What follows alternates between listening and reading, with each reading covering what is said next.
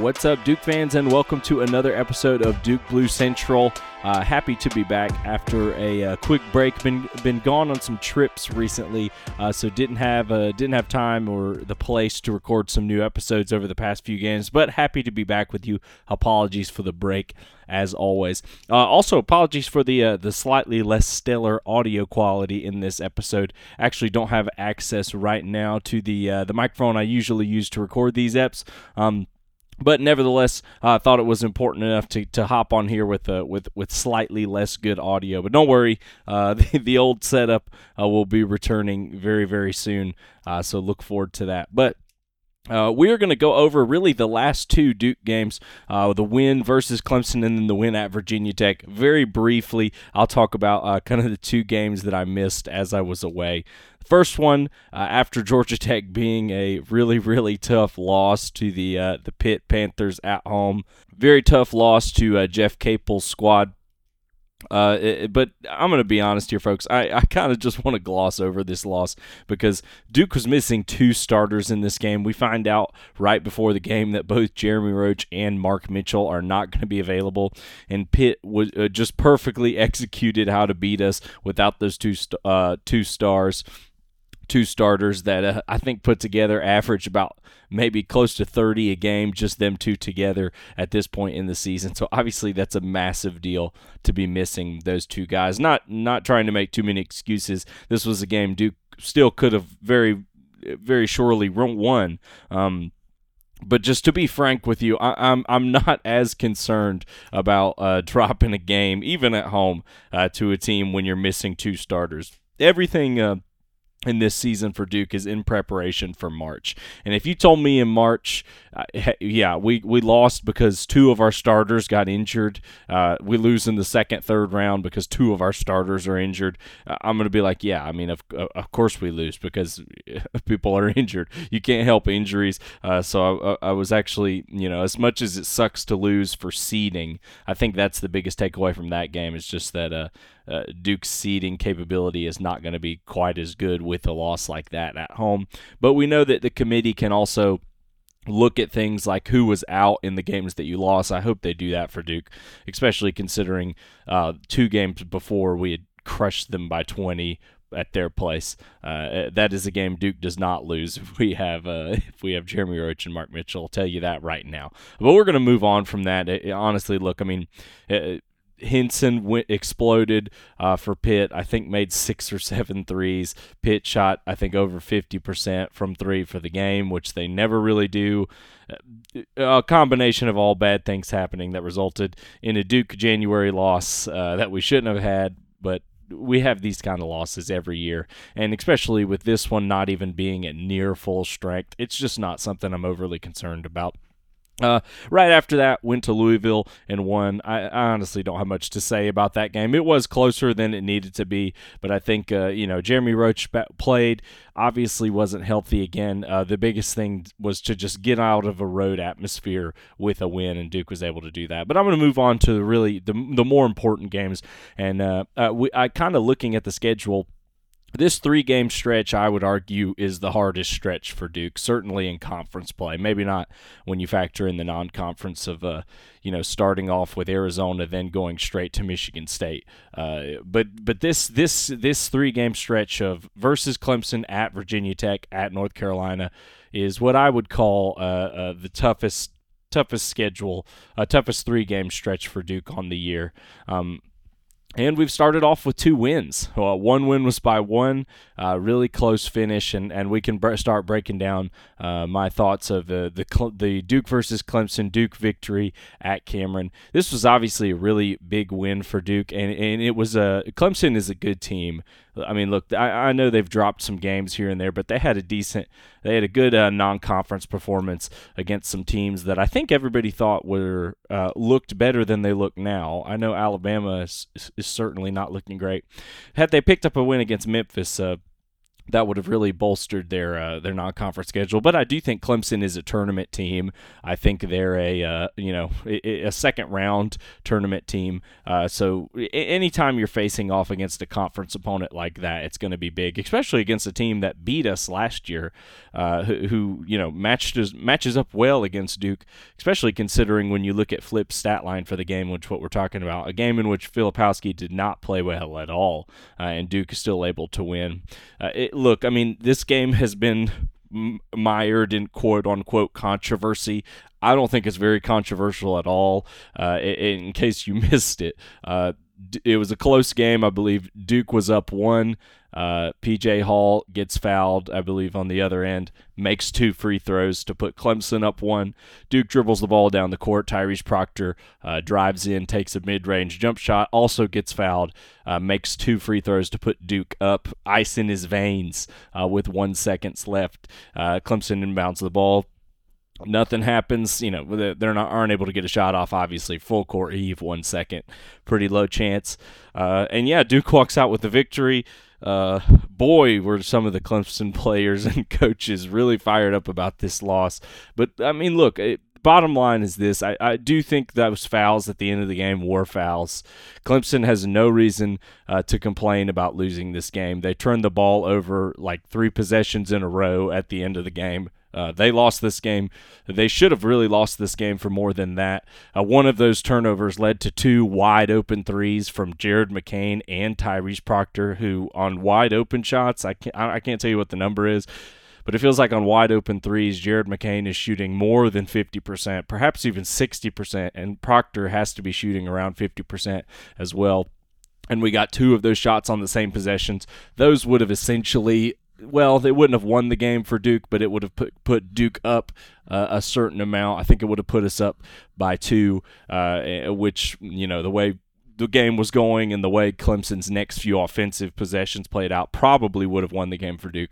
Duke misses those shots, but Clemson still ends up coughing the ball up, leading to some Duke points, and then at the end, the fouls took place. And to be honest, after last year's foul situation with Duke, I don't think anyone can complain about fouls not being called. Duke lost a share of an ACC championship, regular season championship last year because of a horrible call at Virginia, in which the ACC actually came out, apologized for the call, said that it should have happened, and said that Duke should have been able to go to the line to win the game. If you can't remember that game, Duke against Virginia last year, Kyle Filipowski got fouled right as time expired, as the buzzer rang, and for some reason the refs waved it off, which is not just straight up against the rules.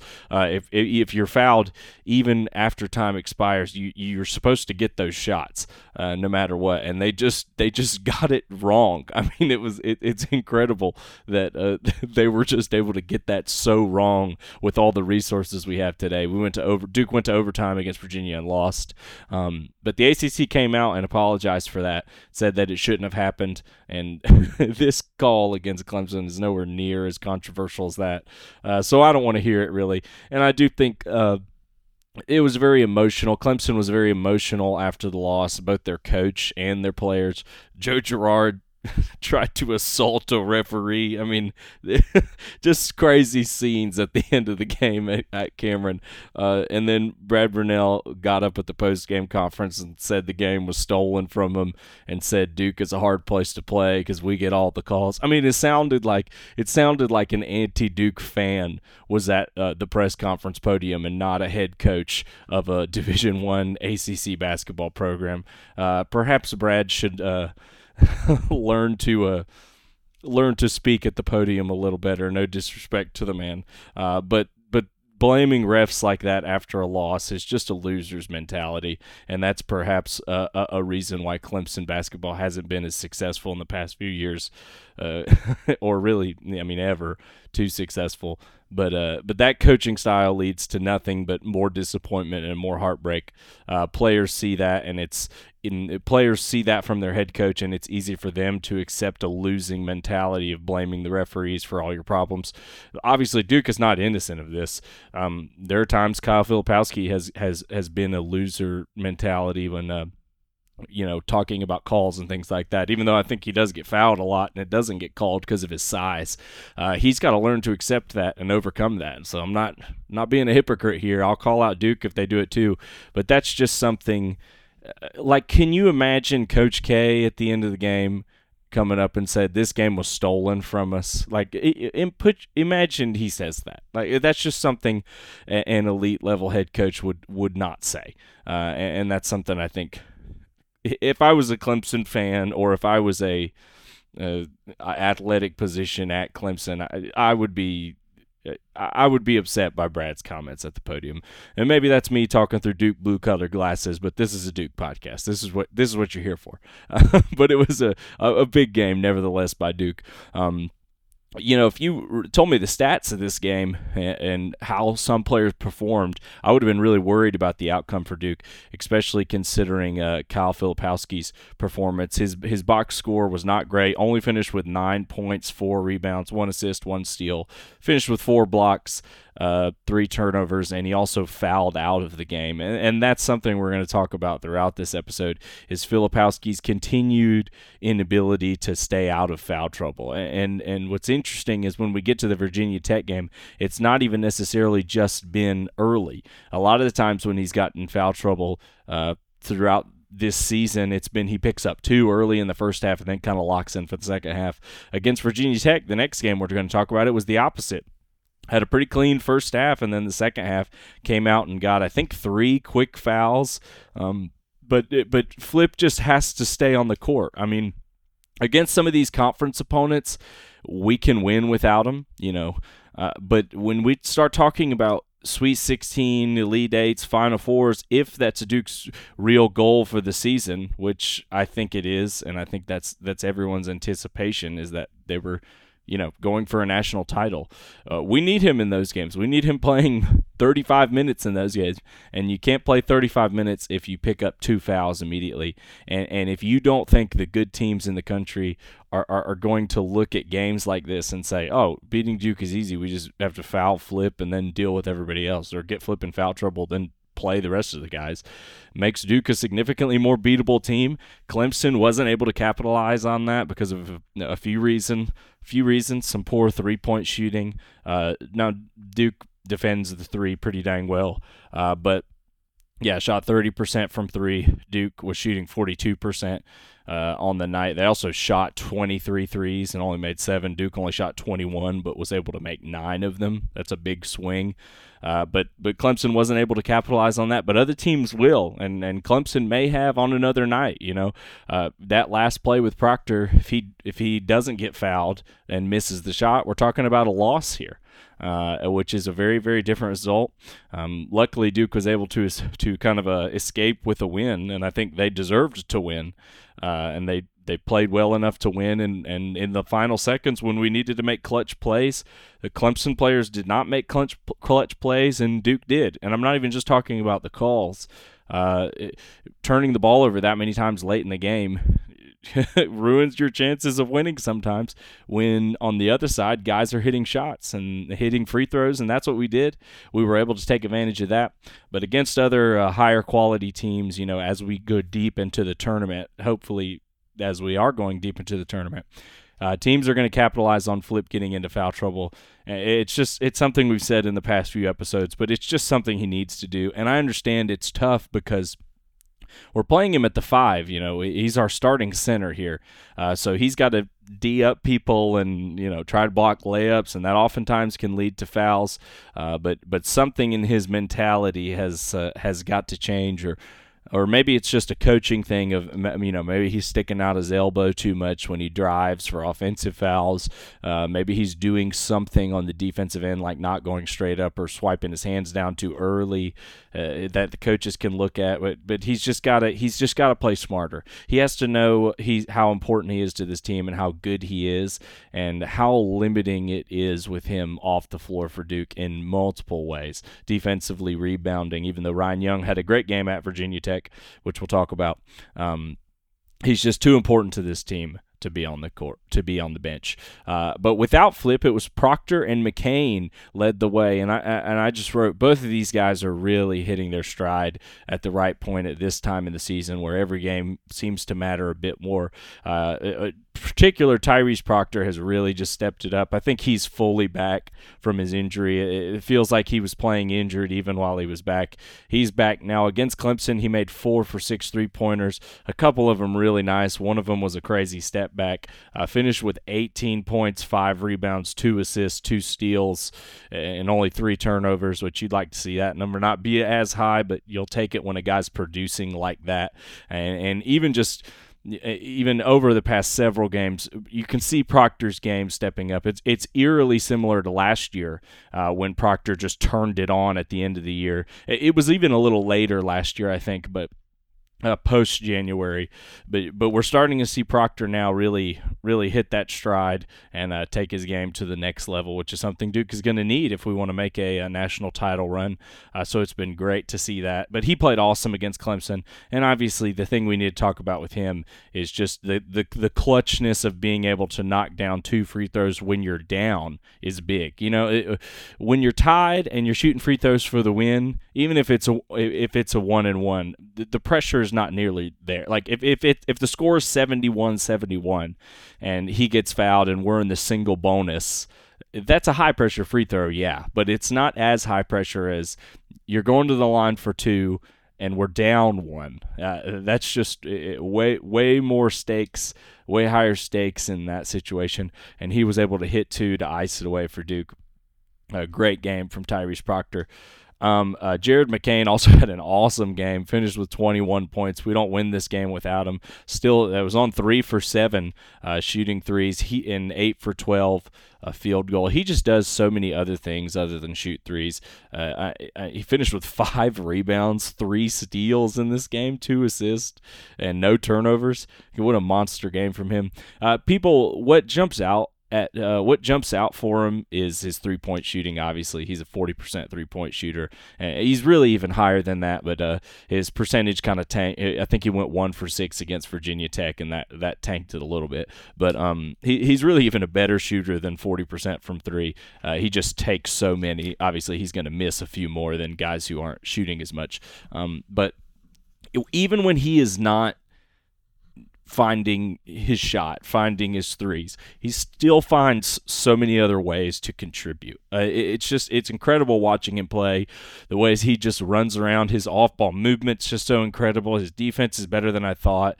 Obviously, look, I mean, you get him matched up on the inside against a big man, against a big wing. He's not going to fare that well. But against opposing guards, I have no problem with Jared McCain being out there. He's strong for how young he is, so he can really D up on smaller guards, which is primarily who he's guarding. But Jared McCain just makes so many winning games for Duke. And this was a game he played 32 minutes in. Duke is beginning to see that, the legendary beginning of the new year lineup minutes shrinkage, where we're going to start seeing guys play more and more minutes. And against Clemson in particular, we saw it because Flip was only able to play 24 minutes because of foul trouble. But Mark Mitchell played 37 minutes, Tyrese Proctor 38, Foster played 20 minutes, and then Jared McCain played 32 minutes. Jared McCain played more minutes in this game than Jeremy Roach did coming off the bench.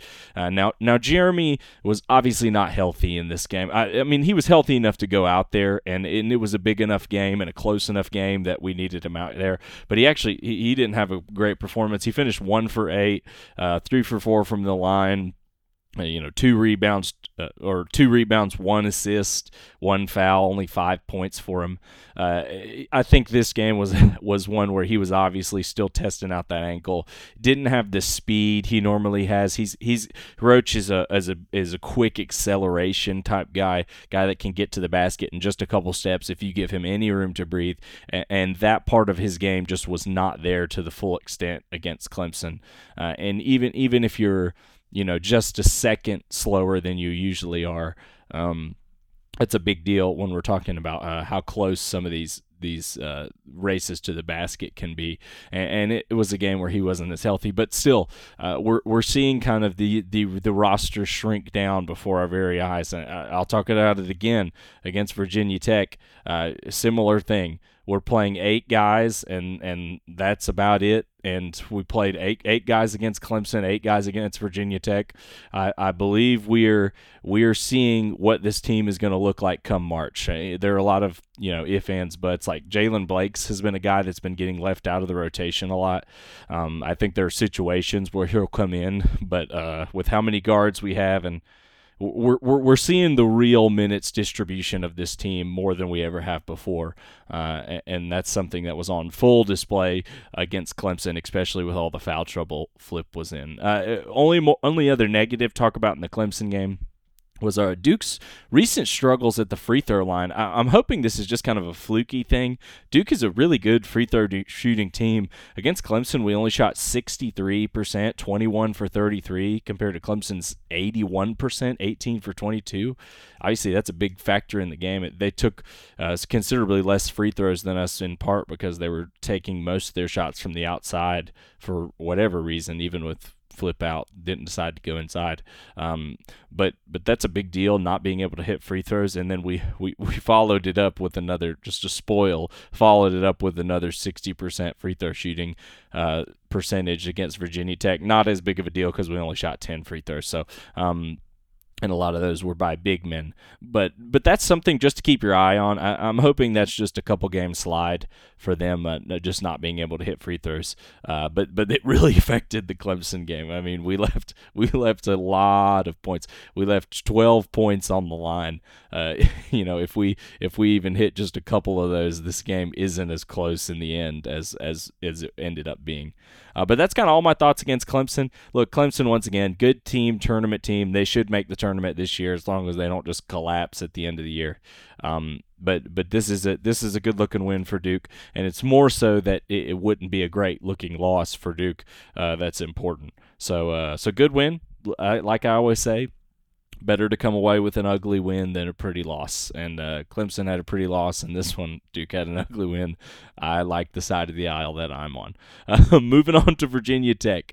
Virginia Tech, look, I mean, at the beginning of the year, if I would have bet money on one game where Duke really shouldn't lose, and we do lose, I would have absolutely said it was this one, because especially if you told me Duke beats Clemson in the way that they do. This game has just trap game written all over it. It's a game right against Clemson, who's a top tier, I think the third place in the, or maybe not, but against a top tier ACC opponent, in my opinion, in Clemson. And then it's right before what everybody knows is coming up, the Carolina game this Saturday. Now, that's a few days away, but you're always going to look forward to that game as a Duke or a Carolina fan. And when that's on the horizon, a lot of other things fade away. And you throw in the factor that Duke has lost 5 of its last 6 games at Virginia Tech. Virginia Tech is a really hard place to play. I've been there in person 2 times now, and it is insanely loud. They do the Enter Sandman, or at least they did when I was there. They do the Enter Sandman for basketball as well, and there were times where they were just singing that at the beginning of the game where I was just thinking, how does anybody even play a basketball game in here? It was so loud. I think it rivals Cameron as maybe the one of the toughest places to play in the ACC and also just the country. Now, it helps if Virginia Tech had a better team than they did. When I went and saw them, those were the teams with, I can't remember the guys' names, but those were the teams Virginia Tech was going to the tournament with and expecting to win 1 or 2 games and maybe make it to the Sweet 16. Still coached by Buzz Williams, I believe. But Tech is such a hard place to play. It's a trap game, and again, Duke won such an emotional game against Clemson with game-winning free throws. You just don't expect them to come out 2 days later with all this fight and gusto, and that's exactly what they did. This was a game Duke ended up winning by 10. Virginia Tech did keep it relatively close in the second half, but they never tied or took a lead. I think at one point they got it down to a 3-point lead, but it wasn't for long. Duke was constantly every time they would get it close, Duke was constantly going on runs to keep them out of it, which is an awesome sign for a team, by the way, to have the frame of mind that, hey, look, leads dwindled down a little bit. Let's get back to what we know, and then once we build the lead back up, then we can start taking chances again. Duke was able to have the wherewithal to do that at Castle, and this to me is, it sounds crazy, but this to me is one of our more impressive performances on the year. Because, again, Kyle Filipowski got into foul trouble early in the game. Now it wasn't actually early in the first half in this one, like sometimes it usually is. Flip didn't play as many minutes in the second half as anyone would have guessed, because he picked up, I think, 3 quick fouls in that second half. I think he had 1 in the first half, then picked up 3. It felt like back-to-back in the second half, and he wasn't able to play for a massive part of the second half. But it still didn't ever feel like it was in danger. I know the game got close.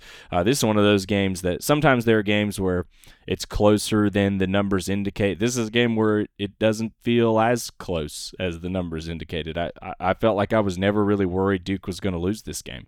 And part of that, again, was in part to, it was in part to a lot of guys. But, man, even though he didn't lead things on the box score, I still want to give Tyrese Proctor my player of the game for this, because if you watch the game, he's just an electric passer, finished with 5 assists on the day, only 2 turnovers, 12 points, 2 for 3 from his 3-point shots, and 5 for 8 from the field. All that without getting to the line, by the way. But defensively as well, he was locked on to Couture in the first half, who I think had 4 points in the first half, and he finished with 15. They were moving him around to get defended, switching to get defended by some other guys other than Proctor. But Proctor, once again, as he's coming into his own offensively, the defense is remaining where we can throw him on the team's best guard and trust that they're probably not going to have a good night, which I'm really excited to see him matched up against RJ Davis. I'd have to go back and watch the old Carolina games, but obviously last year Carolina had RJ Davis and Caleb Love, and I think Tyrese was mainly D'ing up Caleb Love just because of the size. RJ is only about 5'11", Caleb Love is 6 foot and some change, and Proctor's 6'5", so he can typically guards the bigger of the 2 guards. But I think against Carolina, he's going to have RJ Davis all night, which is going to be a big size discrepancy. I mean, 5'11" to 6'5" is a big deal just in real life, and when you're talking about on the basketball court, and with a guy that has Proctor's speed. Gosh, I mean, we'll see how RJ does. I'm sure RJ's a great player. I'm sure he'll be up to the challenge, but that'll be interesting to watch because I love watching Tyrese defend guys. He so feeds off the energy of the other team's best players, and I'm excited to see that matchup. But this was a game where I thought Tyrese was the player of the game, even though he didn't win on the stat sheet. Some of the other guys who lit up the stat sheet, Flip, even with the foul trouble, finished with 14 points, 8 rebounds, 2 assists, 1 steal, 3 turnovers, but again, a game where he's limited by foul trouble, but he still finishes with 14 and 8. Those are good numbers, but they're not Filipowski numbers. Filipowski should be a 20 and 10 guy every night, it feels like, and he is that guy when he's on the floor. Teams have just been able to take him off the floor too easy. Another guy who had an awesome game was Jeremy Roach. This was the healthiest we've seen Jeremy Roach since his injury against Georgia Tech. If you remember, he banged up his knee, I believe, against Georgia Tech late in the game. Actually came back and played in that game, but then subbed out and didn't play in the next game against Pitt, game we lost. Came back to play against Louisville, but was ruled out in the second half after he kind of re-aggravated it or wasn't quite fully healthy, and has played in every game since, but this was a kind of a useful. This is what we're used to seeing from Jeremy Roach. He finished 5 for 11, but actually 4 for 5 on his 3-point attempts. I think the injury at some point is still making him think about some of his driving shots too much. Because if you've watched Jeremy Roach for any period at Duke, you know how money his mid-range game is and his runner game is, running layups. And he missed several of those in this game that you're just not used to seeing him miss. But still, even with that, he finished with 16 points and 4 assists. Awesome stat line for him. Only 2 turnovers.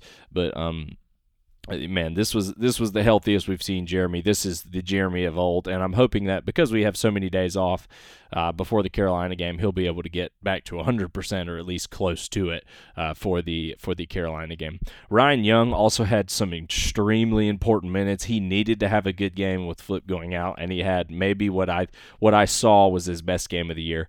Finished with 10 points only in 15 minutes, 5 for 6 on his shots.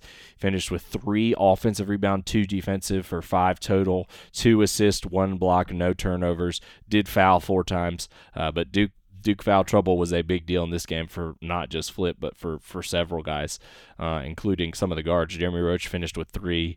The other guards, almost all of them, finished with 2. Mitchell finished with 2 as well. But Ryan Young, his rebounding was huge in this one. This was a game where we actually crushed Virginia Tech on the boards. They had 20 rebounds to our 38, and he was a massive part of that.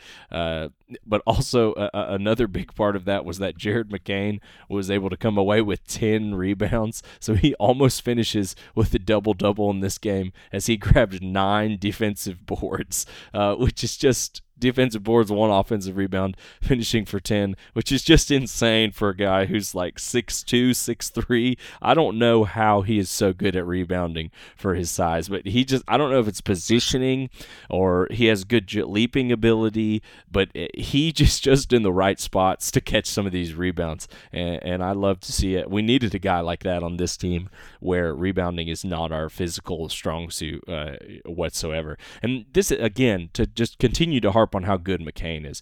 This is a game he wouldn't even tell you he went 3 for 10 shooting, 1 for 6 from 3, which is abysmal from him. Was perfect at the line, 2 for 2, but it finished with 9 points, which that's like a Jared McCain stat line to start the year.